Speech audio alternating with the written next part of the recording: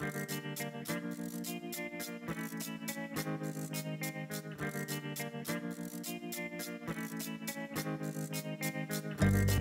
this is Michael Emery. Thanks for tuning into the Slow Baja. This podcast is powered by Tequila Fortaleza, handmade in small batches, and hands down, my favorite tequila. Hey, I want to tell you about your new must-have accessory for your next Baja trip. Benchmark Maps has released a beautiful, beautiful Baja California Road and Recreation Atlas. It's a 72-page large format book of detailed maps and recreation guides that makes the perfect planning tool for exploring Baja. Pick yours up at benchmarkmaps.com. Yeah.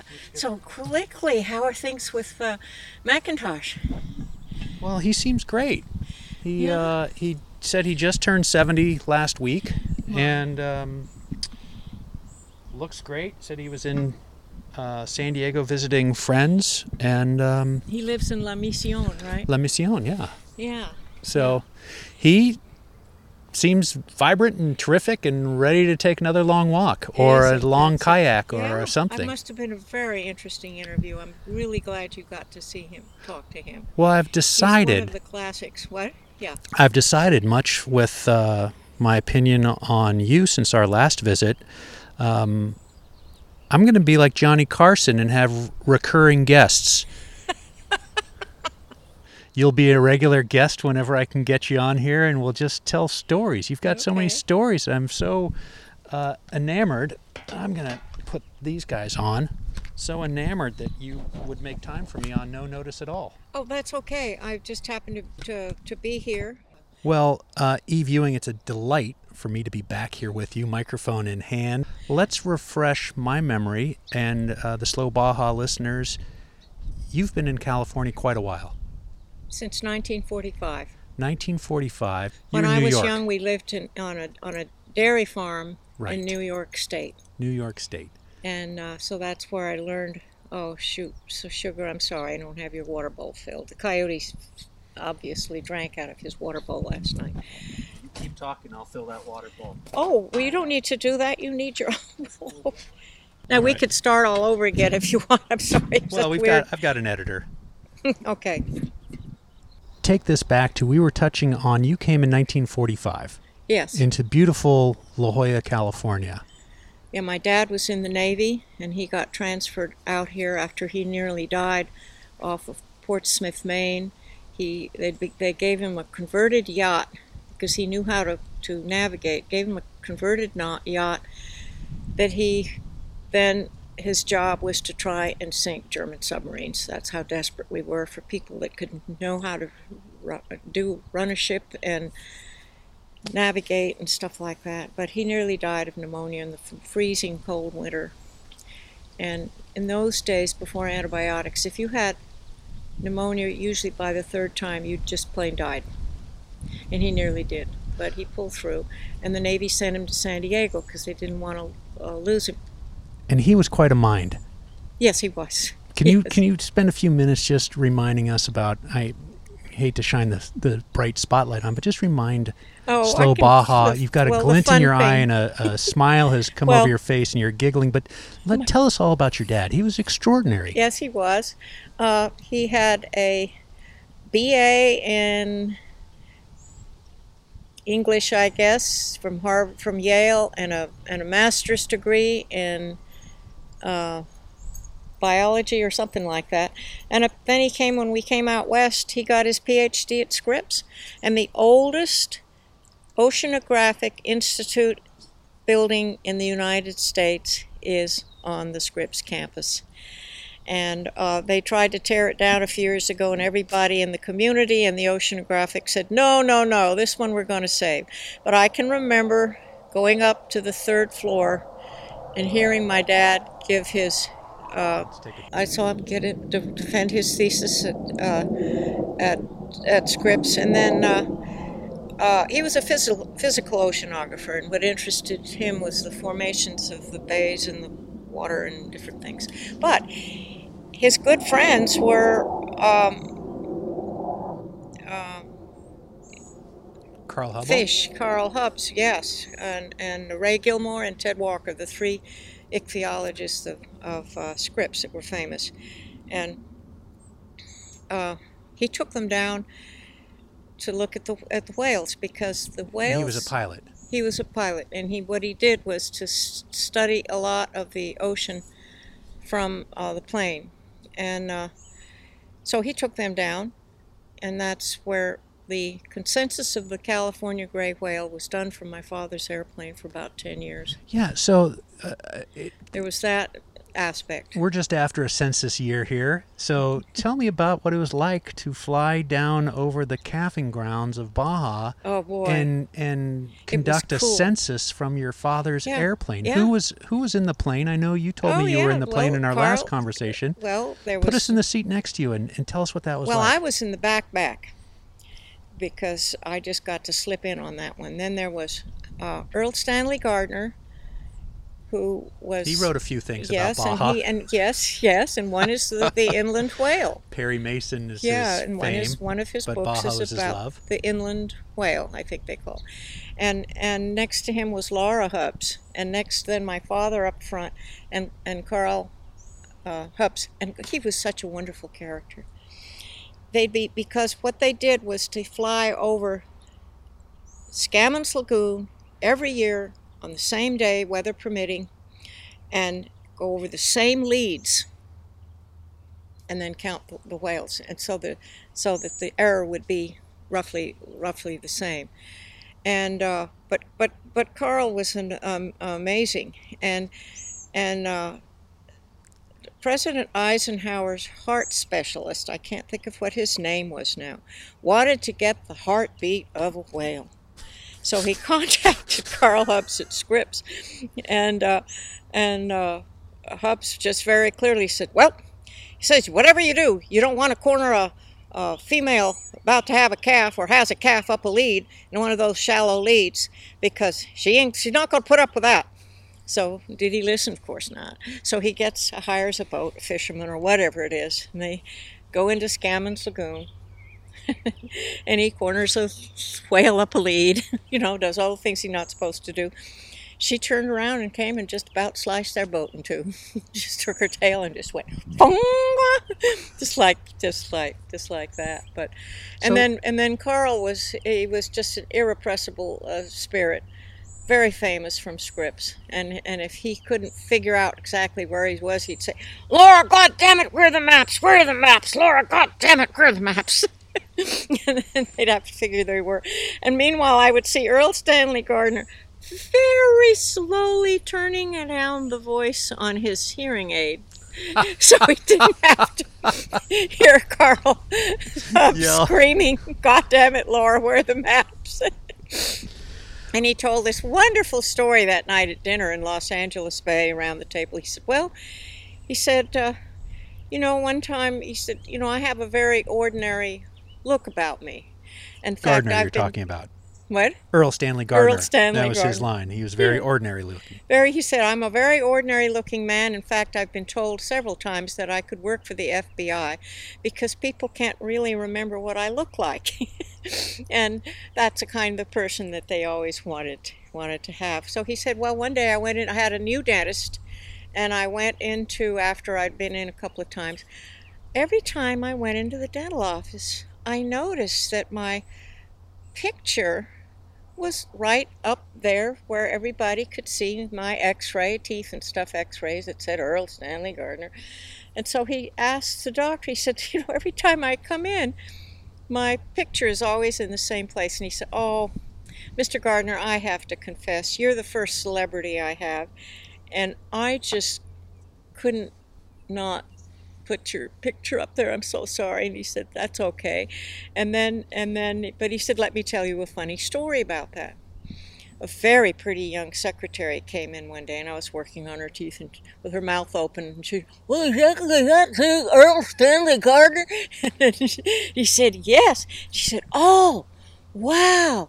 Well, is he, big and tall? And he obviously was thinking of the TV series, big and tall and handsome. And he said, well, no, and this is the dentist telling this story to Gardner.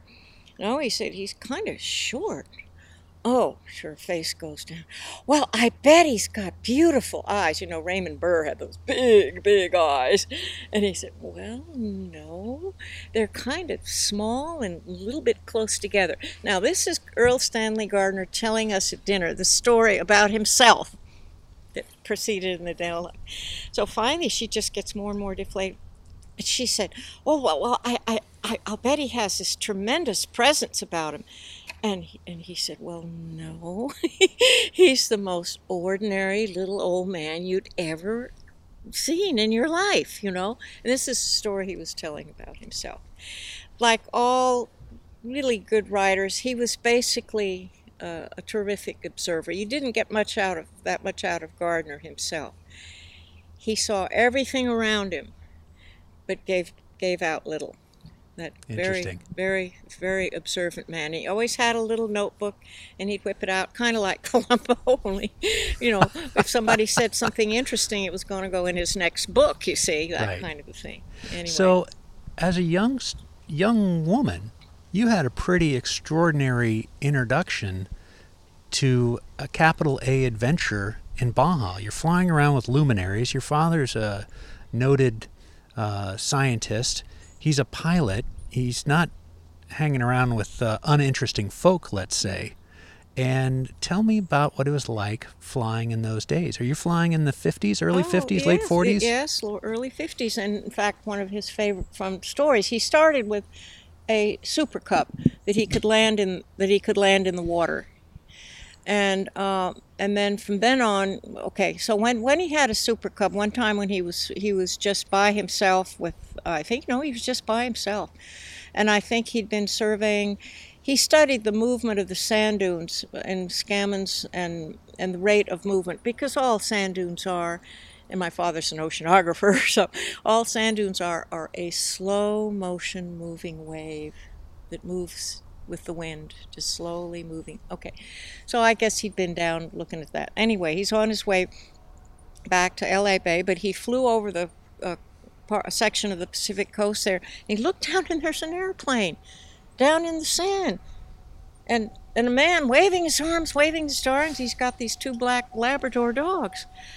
So Dad managed, it was a calm day, and he managed to land his plane.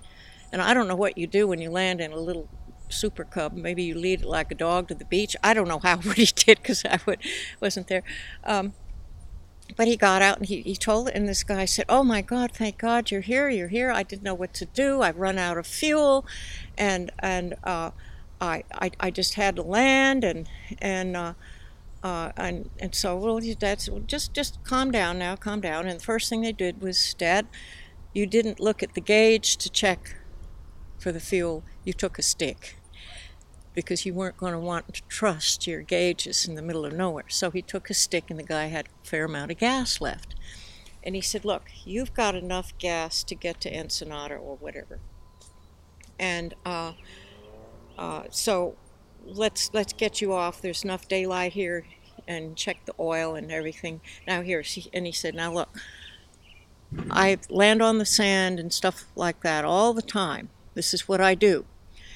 I'm an oceanographer, and this is what you need to do. And so he said, you got to go right next to the surf, but not where the sand is packed at its hardest, not up any higher, because the wheels would get stuck in the sand.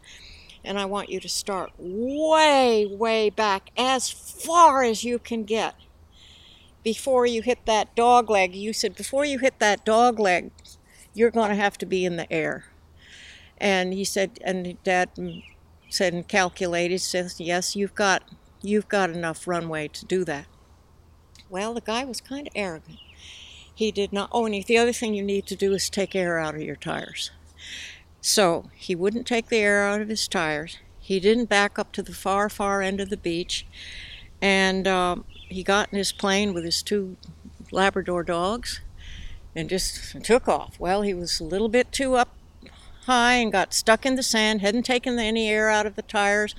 And so when he got to the dog leg, he wasn't in the air. He just went over ass over tea kettle into the water. So Dad runs. He said, well, I'm not going to give myself a heart attack running to there. But when he got there, he saw up came one Labrador, up came another Labrador, and up came the pilot. So he got him back on the land. And so now Dad knew he couldn't take the two dogs and the person. So I think what he did was take the two dogs first and drop them off to L.A. Bay or somebody. And then he came back to pick up the guy. And no longer arrogant. Yeah, no, his boat's at the bottom of the ocean. In fact, and so when his dad got him to, I don't know where he took him, San Diego, I don't know. Maybe he took him back to L.A. Bay with the dog. I don't know. I don't remember the story that well, darn it. But here's the fun part about it. When Dad dropped him off, I guess he did. I probably took him back to Lindbergh Field. And he said, I have to be in New York tomorrow. I have to be back. I cannot miss this appointment. So Dad did fly him back to Lindbergh Field. That's what it was. And I guess had other people figure out the dog problem. Anyway, so he got to Lindbergh Field and he said, well, Dr. Ewing, thank you so much. You saved my life. And he said, well, why were you in such a hurry to get back? Oh, he also hadn't made a flight plan. The biggest no-no of all, no flight plan. And this was his supposed vacation. And he said, well, look, he said, after what I tell you, you're probably never going to want to fly with me again. But he says, I'm an American Airlines pilot. And I'm due to go to New York. Tomorrow they're going to teach me how to fly the new jets. You know, in those days it was all DC-6-4, whatever, so they were propeller things. And my father looked at him and he said, young man, on the contrary, I would be honored to fly with you again because now I know what you know that you didn't know before. So Dad was very gracious about that. But every time he got on an American airline pilot or an airplane, he checked to see who the pilot was. Well, things were a little different in Baja in those days. Oh, There were yeah. a lot of adventurous fellows flying around. Yeah. And what was that like, that fraternity of pilots, when you would Well, fly it and was- see somebody else's plane there? That must have been so exciting. Yeah, well, in Los Angeles Bay, the airfield was sort of in the middle of town. It was the main road in town in front of the hotel. And I can remember one time it was, at one time we were trying to land, and at this point my father had a converted Grumman Widgeon, which was a big amphibious plane, two big engines, and converted Grumman Widgeon. They converted Grumman Widgeons in a place in Portland, near Portland, Oregon. So he picked up one of those, and then he could land in Scammons Lagoon when they were counting the whales. He could land, and then he wanted to go and measure the sand dunes. He could go and find his markers and all kinds of things like that. Here we were trying to land one evening, and we had to get down, and Dad couldn't get the gear to go down. The gear is pilot talk for the wheels. Sure, yeah. And so he gave me a broom handle, and he said, Eve, I want you to unscrew that plate right there and take this broom handle and push the wheels down until they lock. And I mean, my eyes were as big as grapefruit. I was scared to death. Dad he managed to stay cool through all this kind of thing.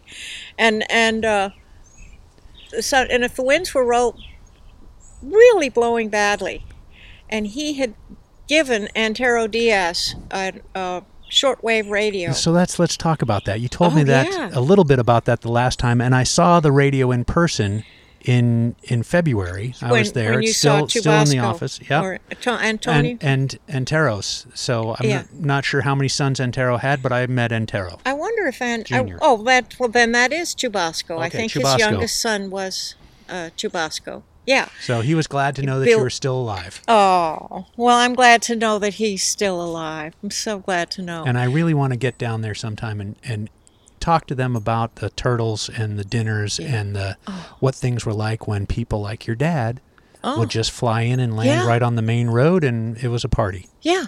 And as I said, the airfield was in the middle of town. Hey, sugar, he's deaf. He won't. It's all right. He's okay. Okay. No, he might kick stuff on your camera, man. We'll hide that right there. Yeah. So what I was getting to is the fraternity of pilots, and your father gave the first shortwave, land-based shortwave radio to Antero Diaz, Papa Diaz, who ran the hotel in Yes. Bahia de Los Angeles. Right. And it was essentially the mayor and the fixer, and he was the guy. Who he was the assayer for the Las Flores gold mine, which was that big gold mine just south of town a little bit. And they had a little short railroad that went up part of Cerro Manila to wherever the gold mine stuff was going on. I guess, I don't know whether it may be, anyway, somewhere up in there. And so he just stayed there after the gold mine thing petered out and whatever. And he was a very smart man and a decent guy. And what he would say to my dad, his way of telling my father, the winds are really gusty, you might not be able to land. He'd say, Gif, you be real careful. He said, you be real careful, Gif, because if you not real careful, the wind's blowing hard, I'm going to get my chicken coop. Because he wanted to make a chicken coop out of a plane, right? That landed, crashed, and he finally did get one years ago. One? Yeah. Now, of course, the field is out at El Gringo. It's a little further out of town.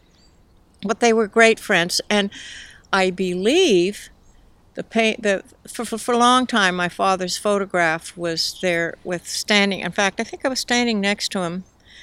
But Charles Lindbergh went down there at some point, I believe, and so, of course, that was a famous thing to have happen. Well, tell us a little bit about the turtle dinner. I mean, now again, dinners. Let's acknowledge nobody eats turtle anymore. No, or we don't. It's not a. But he had a corral. Thing. And what they would do is they would go out and catch the turtles and then bring them in and put them in this warehouse shelter till they got a truckload full. I don't know how many that would be. And then Sammy Diaz, who at 12 years old, drove the turtle truck to Ensenada, to the turtle factory. Big steak bed truck, right? Yes, it's not a little pickup truck. Yeah, whatever. No, Sammy took the truck and would take the load. The other thing they did was they would serve Borrego sheep for dinner. And Antero told us that night, he said,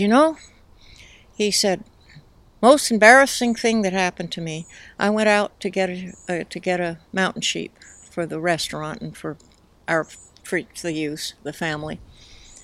And I went out there, and there was one right by the water hole, so I took my rifle out, I shot him. And before I could even get there, he said, "Up!" He popped. I said, "My God, I got him! What do you mean?" He popped up. So, took his gun again. He shot him again. And he was just about to put his rifle down and go and pick up the sheep, and up popped the same sheep. He said, "What the hell?" And so this happened 5 times. He couldn't figure out what. So finally he went over there when no more sheep were popping up. And what he was embarrassed to find is that he had killed 5 Borrego sheep at the water hole. It wasn't just one. His gun was nothing wrong with his gun, nothing wrong with his aim. It was just so embarrassing. So we used to have, and then tutuava was a famous fish that was delicious there, and we'd have tutuava, turtle, Borrego. Was the turtle party every Saturday, or was it just during a season? That they'd have it. You mean that they would have the big turtle roast? The big turtle roast, I don't remember. I don't remember that much about that. I really don't. The other thing he would do is take us out to any of his friends that fly-in pilots that would come visit, to Isla Raza. Isla Raza is one of those midriff islands that the birds nested on. So they'd go out and they'd gather all of these eggs, and they'd have, for Easter breakfast, they'd have this enormous scrambled egg breakfast for everybody in town. All these things that are now protected and disappearing and disappeared. Well, in those days it was pretty subsistent, so I'm not sure what the greatest effect on it all was, but those were those days. Those were those days. Those days, not these days. No, in these days there are too many people and not enough game and Right. that kind of thing. Right. So I'd like to transition from what it was like when you were flying around in those sort of adventures, and I think That's how I found out about the Melling expedition. Dad had just flown in. I think he had either maybe Carl Hubbs or Ray Gilmore, one of the whale counters, with him. Flew into L.A. Bay for the evening, and here were these people that had ridden mules down from Tecate. And some of them had just had it. The winds, it was one of those years where they got the vientos del norte.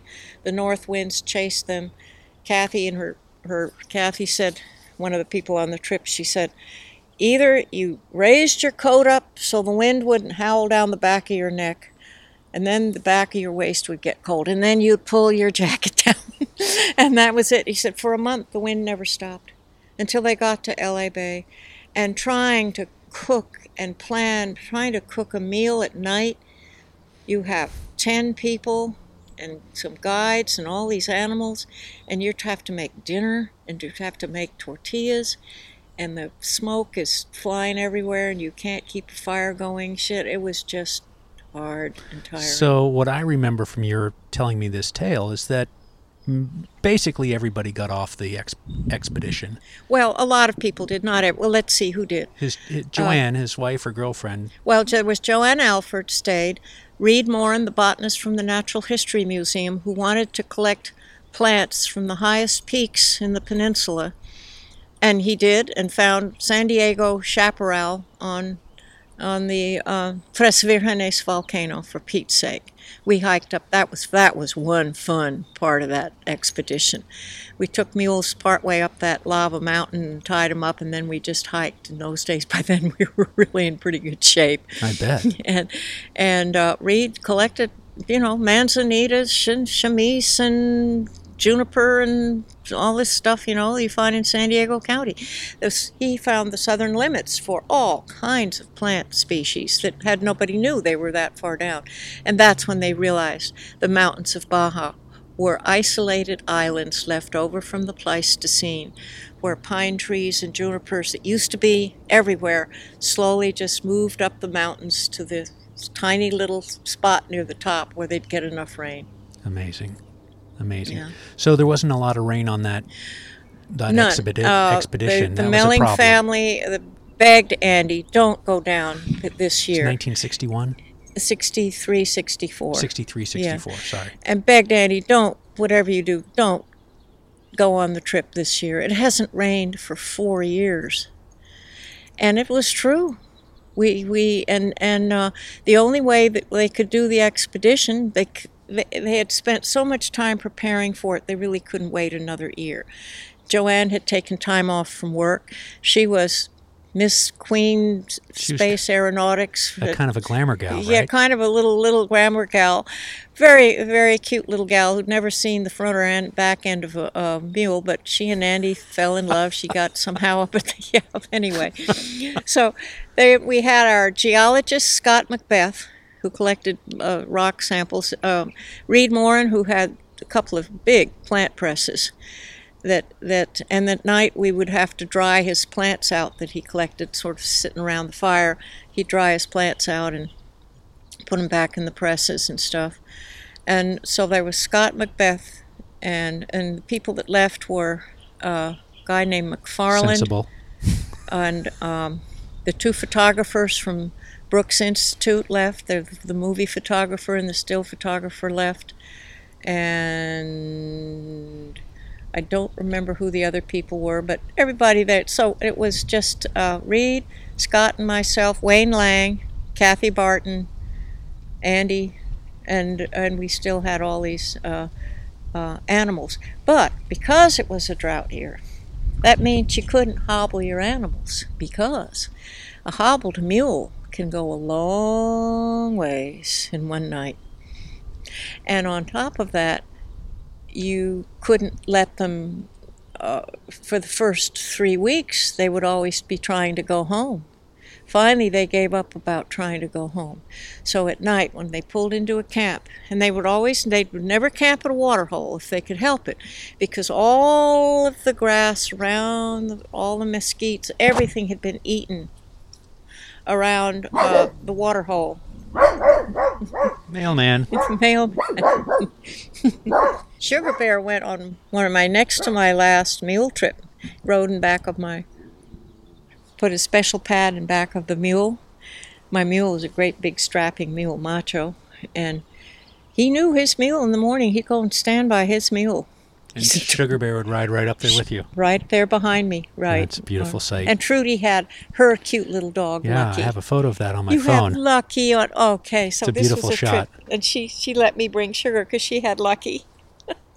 Anyway. So take us back to the Melling expedition, 1963, 1964. It hadn't rained for 4 years. Yeah. And your mules, you can't let them go at night to find their own forage. Well, so you can't, okay. Yes, you about can. water In fact, holes. that is what you have to do. But, first of all, you're not going to try and camp at the water hole because all the food within a day's walk of that water hole, or a day or two walk from that water hole, would have been just gone. Right. So you'd have to then go in between that water hole and the next water hole that your guide says you're going to run into, and that's where we would be camping. And that meant we'd have to carry the water. We'd have to fill up at the water hole, but then move on to someplace else. And then, yes, that's when Andy would have to turn out all the mules. Just turn them loose. There was nothing to eat, so they had to scrounge for themselves. There weren't enough mesquites for them to tie a mule and cut branches down for it. There was just...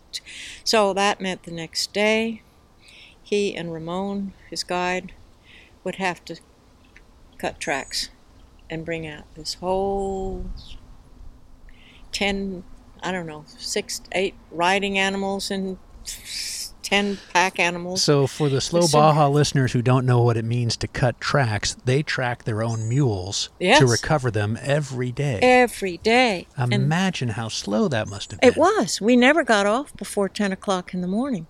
And in order, when we got down to the south, like around Mulahey and further south, when it started to get so hot, in May it can get so hot down there. And so what we'd have to do, Kathy and I'd get up at 4 o'clock in the morning, and we'd make the tortillas and make the tacos for lunch. But we'd get up at 4. I couldn't make a tortilla again to save my life, but for years I knew how to make a tortilla. So Kathy and I got up at 4 o'clock, long before anybody else did. And the thing about Kathy that was kind of amazing is she was married to a helicopter pilot who was in the Pacific on some big ship. And so she was amusing herself while her husband was out to sea.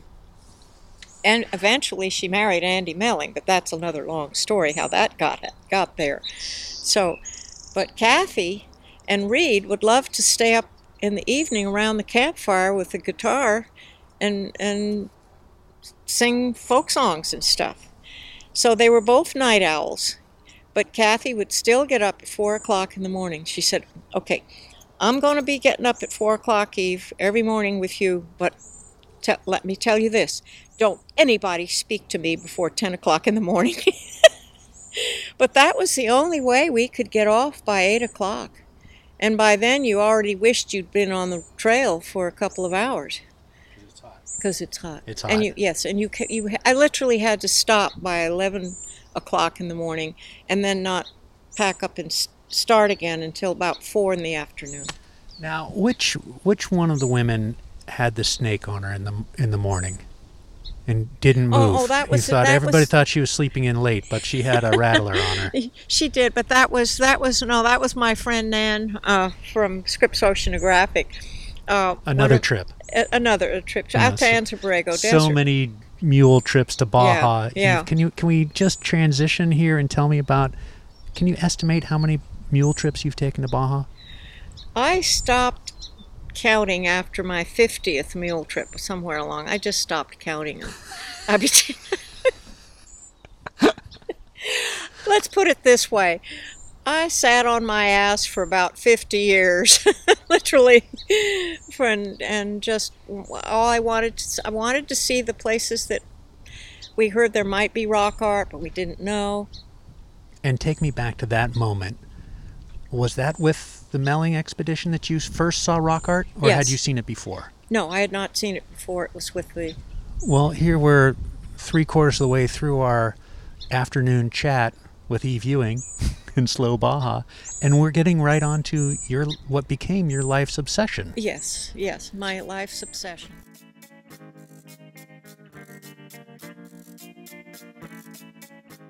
You know, we can't wait to drive our old Land Cruiser down to Baja, and when we go with Baja Bound Insurance. Their website's fast and easy to use. Baja Bound Insurance, serving Mexico travelers since 1994.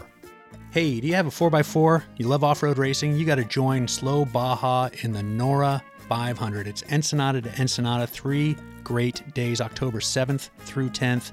Kurt LeDuc, Off-Road Hall of Famer, leads the class. If we can do it in our old truck, you can do it. Get your street legal 4x4, get into the safari class, and I'll see you in Ensenada. More info at nora.com. That's www.norra.com, or on Slow Baja. It started on the Melling trip, and I can remember when. I even know the day it started. It's one of those moments that just, it still brings tears to my eyes when I think about it. We left, this was the last quarter of between Tecate and La Paz. And we were in a ranch where the only way we could get out of the valley, we had heard there was nothing for the animals to eat. Can you imagine, in the Magdalena Plains where we were going through, the dust bowls in the Magdalena Plains, and there were goats up in all of the mesquite trees because everything that had been close to the ground had been eaten. So the goats have learned to climb trees by now. Yes. The goats were in the trees. And the cattle were starving. They were all just starving. Our mules were starving. Some of them did starve. And it was just a really tough time. The Magdalena Plains. But one of the ranchers told Andy,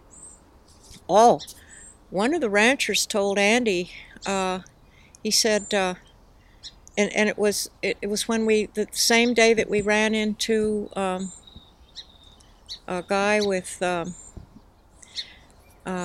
what's that famous skin disease that the Molokai Island was leprosy. Leprosy. We ran into a leper, and there were a few, and Kathy was the first one to she was up front that day. And the guide and Kathy were up front, and Andy and the packer were always repacking mules in the back. And we rounded a corner. I was right behind there, too. And we scared that man nearly to death because Kathy had a black felt hat. In the wintertime, that was a good thing to have when it was cold, but it wasn't a good thing to have when we got further south and it got hot. And she had a black bandana around her face and a black hat, and she scared the leper to death. The poor guy, and he said he had leprosy and his family brought him food, and they had him isolated out there. And where were we going with that? We were you were telling me about the first time that you saw the paintings. We had to go over the mountain to get what that ranch told us, because that young man was a part of the main ranch, but he was off by himself. And they said, well, we heard that there was a thunder squall on the other side of the Sierra Gigantes that had rain down near the coast. And that was the Picacho. Boy, I don't have my atlas with me. Anyway, to get across the Sierra Gigantes, we had to crawl out of this canyon we were in, get up on the top of a mesa, and then along near the near the spine of that mountain, and then down the other side to get to the spot that had the dry hay from a thunderstorm that just, dry grass is the word I'm looking for. Okay. We went up the trail that we took our mules up was really a hand-cut Indian trail. And you could see the flakes of obsidian flakes up, and we were, of course, on foot because this was basically a person trail. But we led our mules, and they had cut sort of crude steps so you could get up to the top there. And up at the top, there were sleeping circles and things. And then the trail just kind of went off and on, and you come by an old campsite that had a metate, and here were spear points, Komondu style, big spear points, and a metate and a mano or stuff. And it was just as though somebody had left to go back to camp or to go back somewhere and pick up something. Except it was a couple hundred years ago when they left. It was a couple of hundred years ago, yeah. and that they had left, but that feeling of somebody can come by any minute somebody is going to come by was it was very, very poignant, because it's exactly what happened. Probably some Indian went from there to, let's say, the San Luis Gonzaga mission, which wasn't too far on the Pacific side, and got measles and never came back. But that haunted me, those empty campsites, that just haunted me. And then the first time I saw cave paintings was on that Melling expedition. We didn't know it at the time. We were the first outsiders outside of a local rancher to see the Natividad. We were trying to get into the great mural painting sites of Cueva Pintada and Fletches. But Andy said the country is so rugged, we have to make up our mind. We either go and see these cave paintings, or we go to Cabo San Lucas, but the animals can't do both. They're too hungry, they're too worn out, there's not enough feed, we can't do it. So everyone decided they wanted to go to Cabo, which meant, at that point, we were on one of the three main El Camino Reals. There was one on the Pacific side, there was one that went like from El Batequi, and you went from San Ignacio to Arroyo Parral, and then you went from there to Mono Alto and up and over. And then the one on the Gulf side went from San Ignacio to Rancho Rosarito, which had a well, or Rosalito, I can't remember exactly. It had a well, and then the third trail went right up through the spine.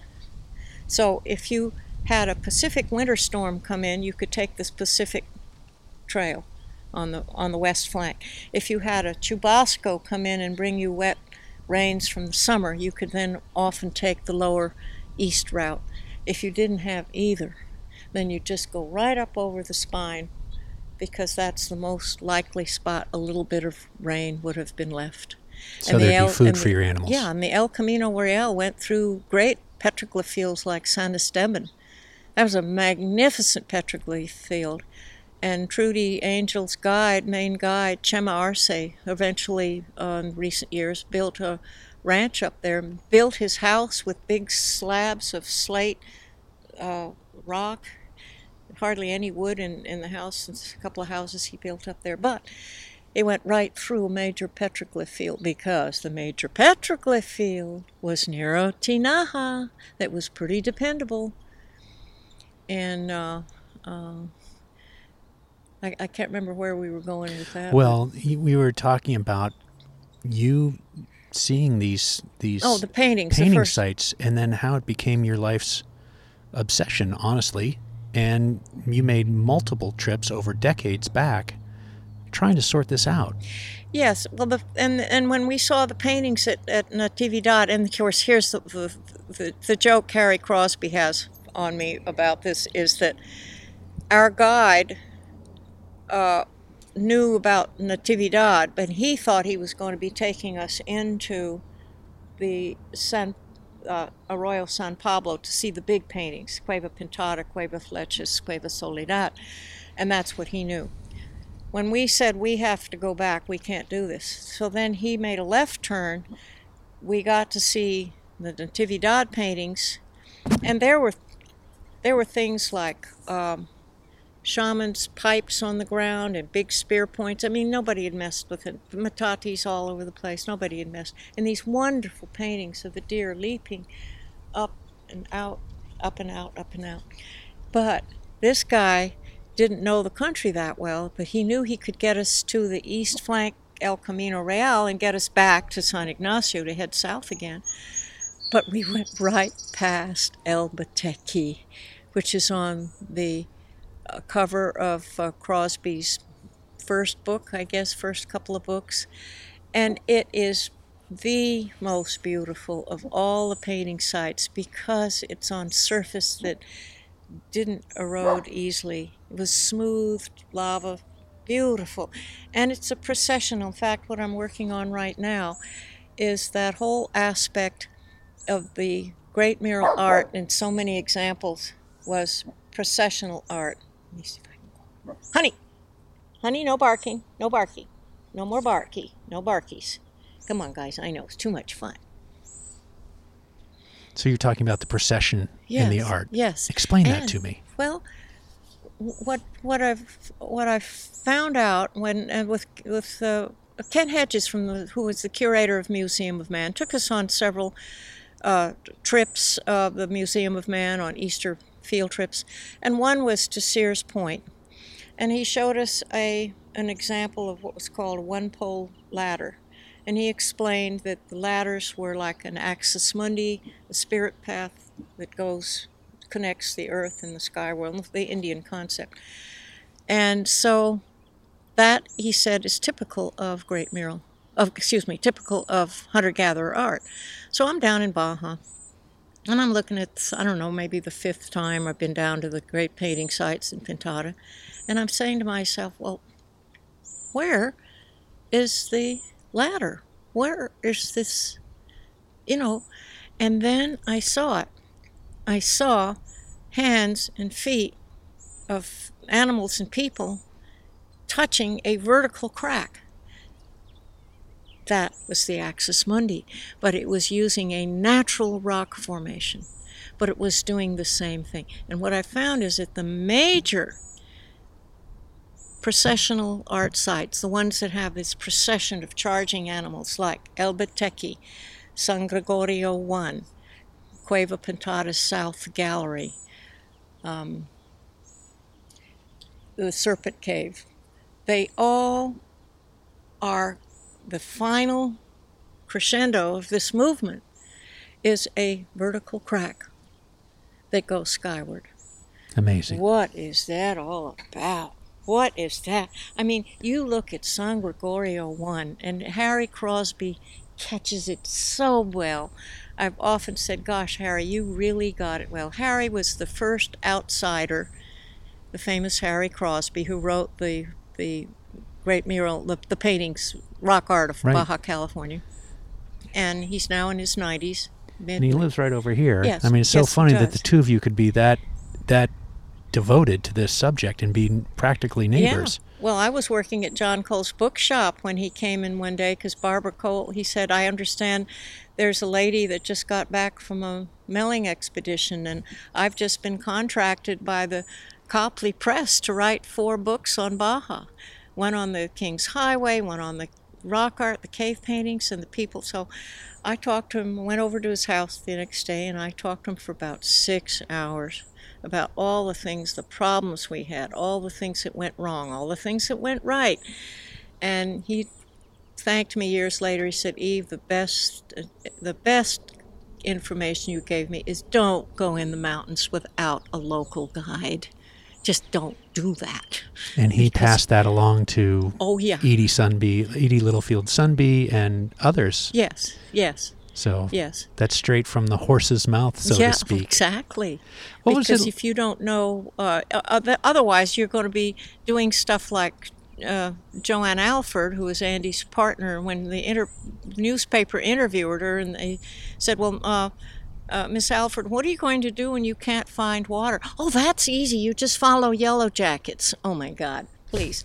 I can't tell you how many water holes I've seen, especially in the wintertime. The Yellow Jackets are hibernating. You're not going to see a yellow jacket. When I read that, I thought, these people are going to die.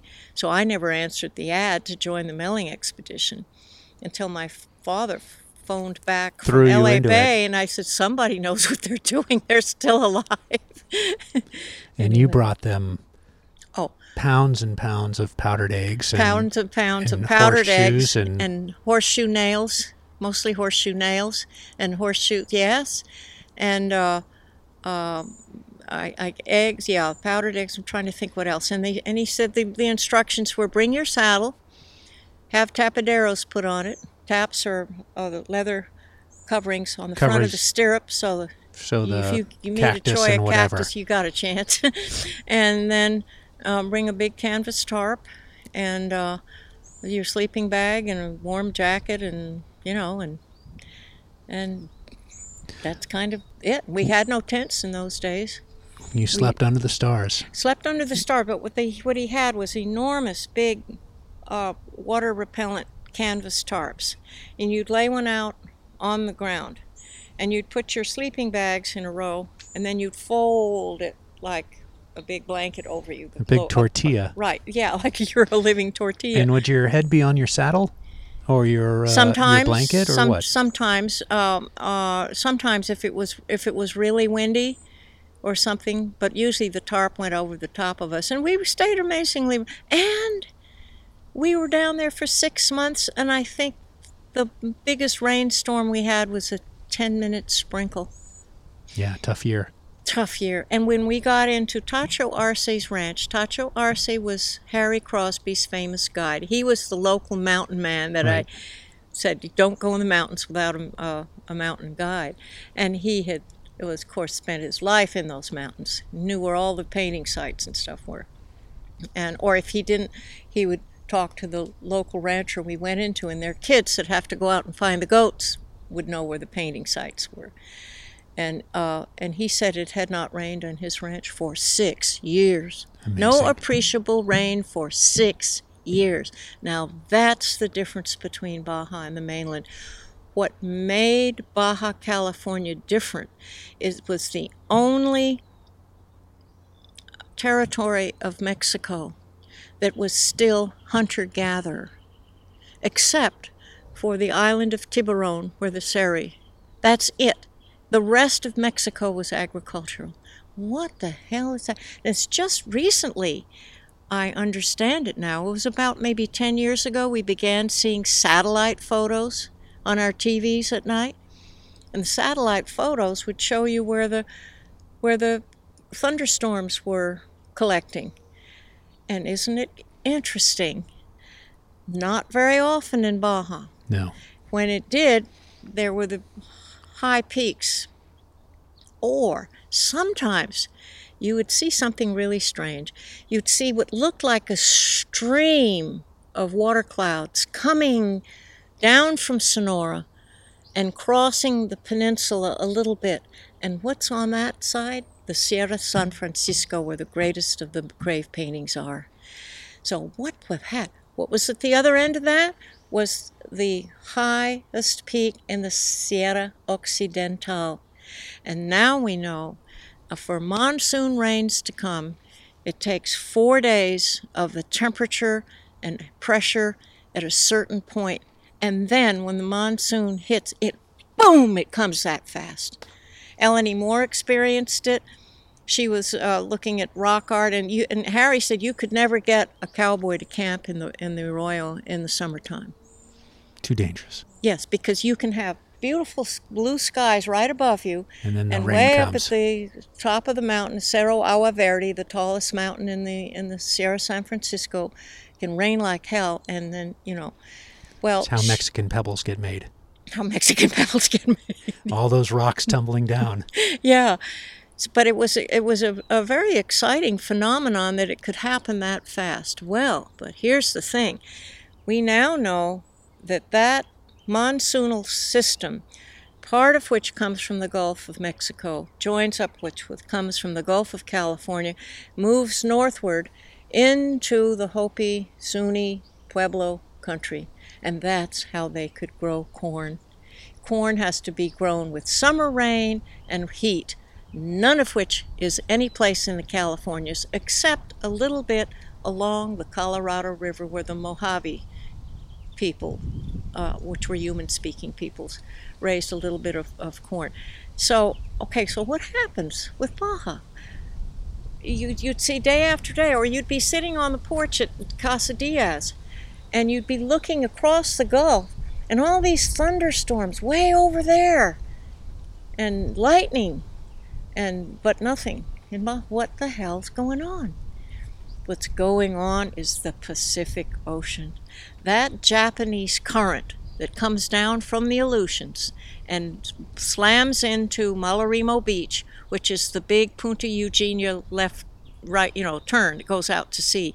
That's the end of the California current. Boom, that's it. That's where all the ships crashed and piled up, and big logs from the Oregon and everything out of the from around the Pacific ends up on the beach. And Sand Island, and that's why I wanted to have you talk to Liesl Munoz. She explored and how she nearly died in one of her expeditions. But you go talk to Liesl. She's really something else. Yeah. I can't wait. Well, you've been very generous with your time. We're going to wrap up. Okay. Another time we'll talk more about the rock art. We can't. Well, let me just ask. Do you have an estimate of how many trips you made to see rock art? Because it really did become your obsession, didn't it? Yes, it did. Do you think you figured it out? I went for years. I would have one or two in the fall and one or two in the spring, sometimes two or three. Sometimes it'd be a month long, trying to go into areas that hadn't really been explored or looked at much. By mule, usually. By mules, right. And Artur, our head guide, and then we'd get a subcontract, somebody who knew that country fairly well. But back to just briefly. So what are these spirit paths doing? Where are these animals going that are running up the cliffs? What's going on? In my opinion, what we've got is a typical early human partnership built between the animal world and the people world. And the humans at this point, they are no longer worshiping animals only, like they were in the Paleolithic in the caves of Europe, where you see giant bison and elephants and rhinoceros and all these creatures, but you don't see any people. Well, all those animals were stronger than the people. Little by little, humans' intelligence managed to give them some kind of an edge. So the state that Baja was in was that by then human beings, like a powerful chief, would be the orchestra leader. And in my opinion, what we're looking at is a system of reciprocity. The sheep and the deer were contracted in a way to go up and call down the rain. And if you're an old, powerful shaman and you used to go up to Agua Verde and maybe pray for rain, and now you are an old man and yet you're still powerful and you still want to help your people, what you gonna do? Now, I'm making up a story that I have no evidence for, okay? But the research that I have with analogous cultures tells me how these systems of reciprocity work. So the story I tell myself is that the deer and the sheep were contracted to carry the water world back up to the sky world to bring back the rain. Where do we get this from? Susan Cole's famous book from the Hopi, I think it was the Hopi or the Zuni, I don't have that on my fingertip. The belief that if you take an animal from the water world up to the sky world, you can bring back the rain. For example, Russell's book on the mythology of the Yaqui and There's a story where the Apache came and stole the rain clouds from the Yaquis. They were historical enemies from way, way back, and prehistoric enemies. And so they were all starving. It hadn't rained. They're all dying of thirst, and nothing's happening. So they send different animals to go back and bring back the rain. Nothing's working. Birds don't. Nothing's working. Finally, Toad pops up and he says, "Guess what? I can make it rain." He said, "What do you mean you can make it rain? You're just a toad." "That's right. I'm an animal, a water animal. If you can get me up there, I'll bring back the rain." And they said, "Well, why don't you just go do that?" And he said, "Well, I can't get up there. I can't fly." Bat says, "Hey, guy, I'll take you." So Bat takes Toad up to the sky, and they negotiate with the gods, and they bring back the rain. Now, I think what we're looking at is a Baja California version of that ancient belief system of, in fact, the Papago Indians have the man that wrote, I can't think of his name, I should have my notes with me, but anyway, a famous story of a Papago chief, and he takes a bowl of water from the spring, and he hikes a little way up the hill, and he pours and empties the bowl down, out on the ground. That is, again, the same symbolism of carrying the water back up to the sky world. The system of reciprocity is you don't get something for nothing. If we give you all this rain, what are we getting back, So I think that the Indians, in their desperation for consistency, of which they had none of in the weather world in Baja, because it was in between the tropics, in between the temperate zones, and everything pulled back and forth. You'd get flooding rains from the north or flooding rains from the south or nothing from either.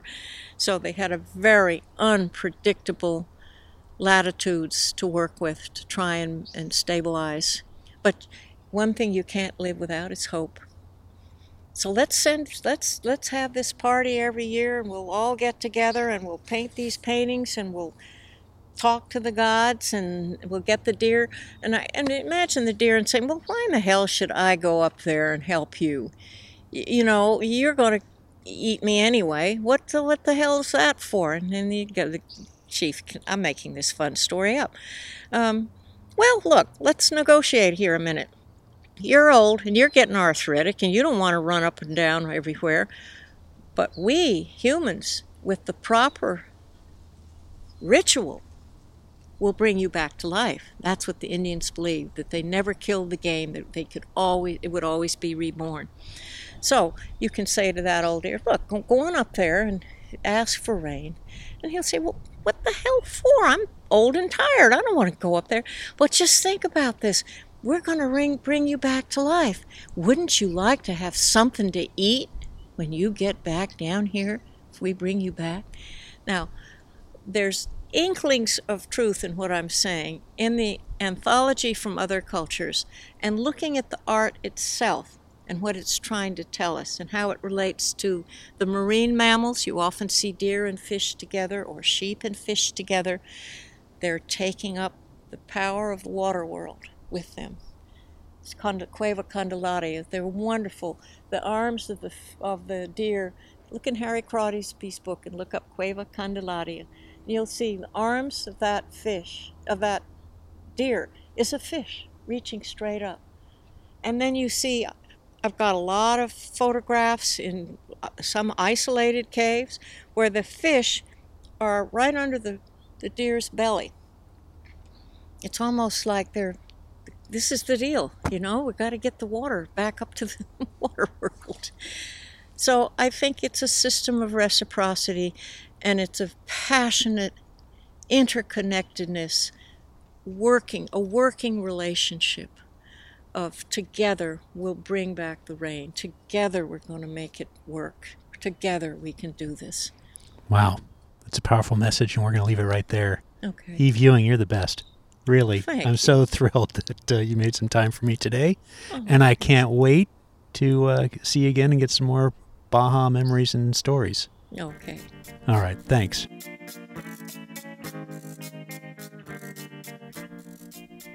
Slow Baja's wardrobe is provided by Taylor Stitch. Responsibly built for the long haul, Taylor Stitch makes clothes that wear in, not out. Wherever your adventure takes you, Taylor Stitch has you covered. Check them out at taylorstitch.com. Hey, you guys know what to do. Please help us by subscribing, sharing, rating, all that stuff. And if you missed anything, you can find the links in the show notes at slowbaja.com.